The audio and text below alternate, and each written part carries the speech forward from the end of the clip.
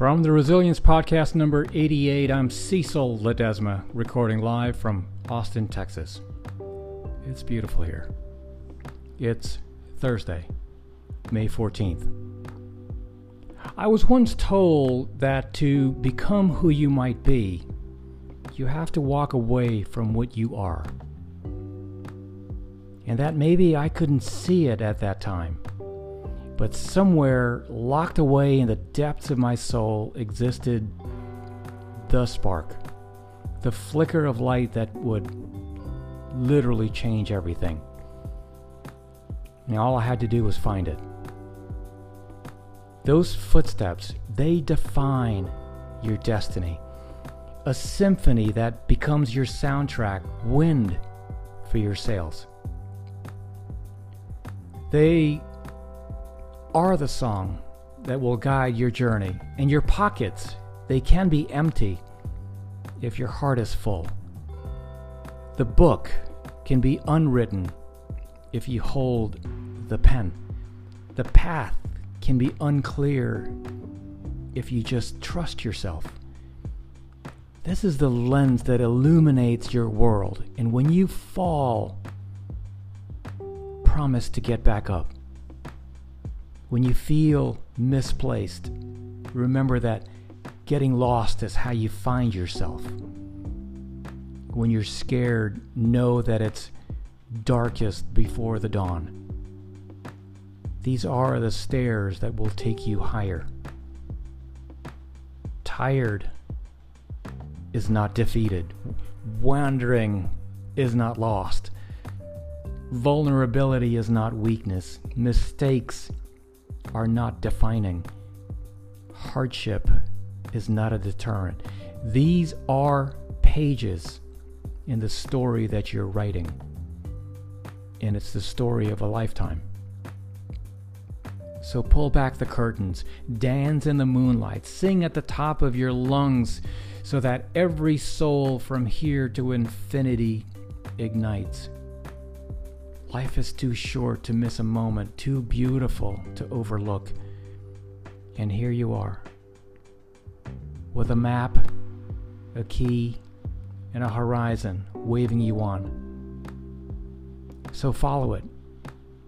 Through the airwaves, past the mountains, beyond the desert, follow it until your legs are weak and your eyes wide open. Let it be the song that carries you home. This is the story of a lifetime. Everything around you has a story. In fact, many stories. And more importantly, our lives are the culmination of these stories. Since we don't identify things through an objective lens, we see them in relation to our individual beliefs, our needs. Strange as it sounds, our lives are almost entirely fiction. They're arbitrary. Let me ask you this. When was the last time you got into your car and thought of it as nothing more than metal and parts? Probably not recently. We see it as a gateway to where we need to be. Mobility, freedom. Just like art isn't brushstrokes or sonic vibration, it's an emotive escape. We give meaning to things, and those meanings vary. The world as it exists through our eyes is entirely subjective. You ever wonder how something can be a problem to one person and a solution to someone else? Or how deeply held political beliefs can be so contradictory?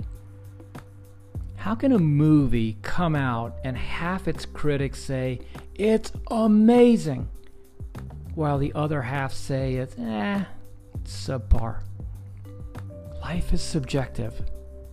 It's an infinite amount of tiny stories that come together to create our world.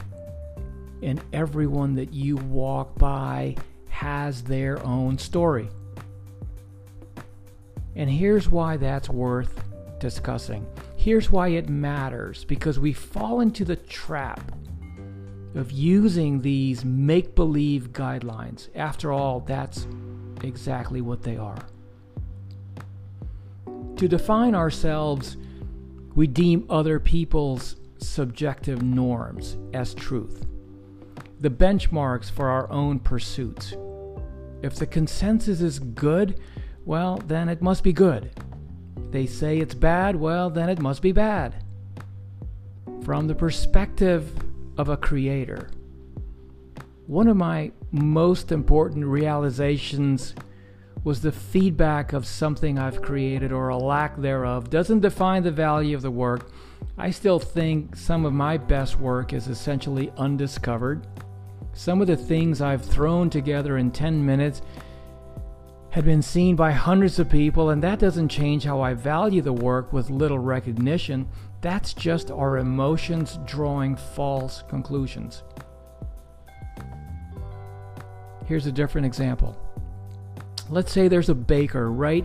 And he's got a bakery in a neighborhood and does great work, right? His shop's been open for a decade. He's been in business, but one day, the great Oprah Winfrey walks in, takes a bite, loves it. She recommends it. Suddenly, his cake is everywhere. Suddenly, they're extraordinary. Same question, right? What changes about the cake? Nothing. What changes about the baker? Nothing. Excellence lived there the entire time. Did his work become more the second he got a powerful endorsement? No, it was simply recognized. In this understanding, the reason I'm bringing these examples up is because knowing that is crucial to whatever it is you're trying to build or become in your life. Because these narratives matter. The good, the bad, the ugly, they don't stop coming at you. They don't stop peeking around the corner trying to influence your story. And just because you're not where you want to be yet, just because you haven't seen the external reward yet, doesn't mean you're not brilliant. It doesn't mean you're not on track towards excellence or you're changing the world. Maybe you are that baker before Oprah skips on into the shop. And don't be someone who confuses everyone else's story with reality. That makes it incredibly difficult to take control. A lot of people we call brilliant now, they weren't thought highly of along the way. In some cases, quite the opposite. And thankfully, they understood the subjectivity of their brilliance. That if you're confident in your voice and your message, if you sacrifice and dive into expertise in an area, the value rises to the surface.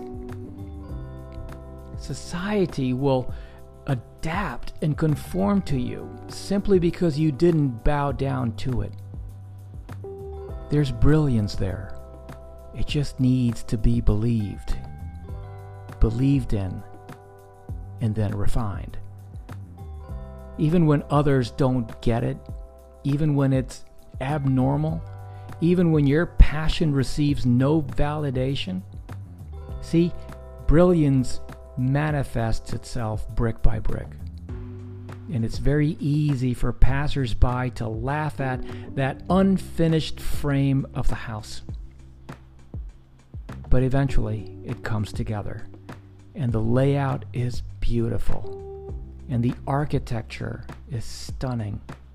And your defiance carves a little niche for itself somewhere in the depths of reality.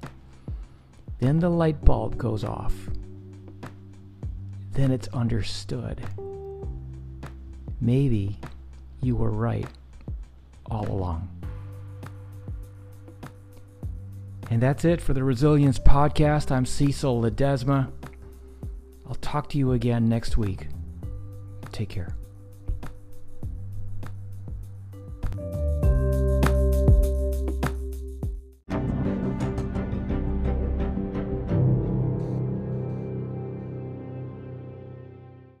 Hey, I'll see you next time, and thank you so much for tuning in. That about wraps it up. But before you jump off, two quick things, actually three.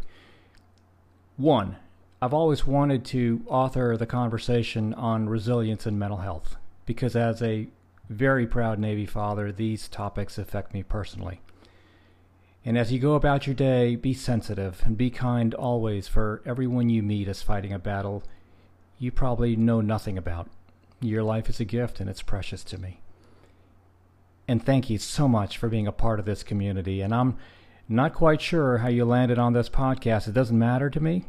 The fact that we're all in this together and that we can have a conversation is amazing. I feel very honored to be in your ears right now, and that you spend a portion of your morning, noon, or night with me. And whether this is the first podcast you've listened to or you've been a loyal listener, I just want to say thank you. And last, please, I would be honored if you checked out my website at cecilledesma.com. You can connect with me on LinkedIn. You can follow me on Twitter at Cecil Ledesma. Peace.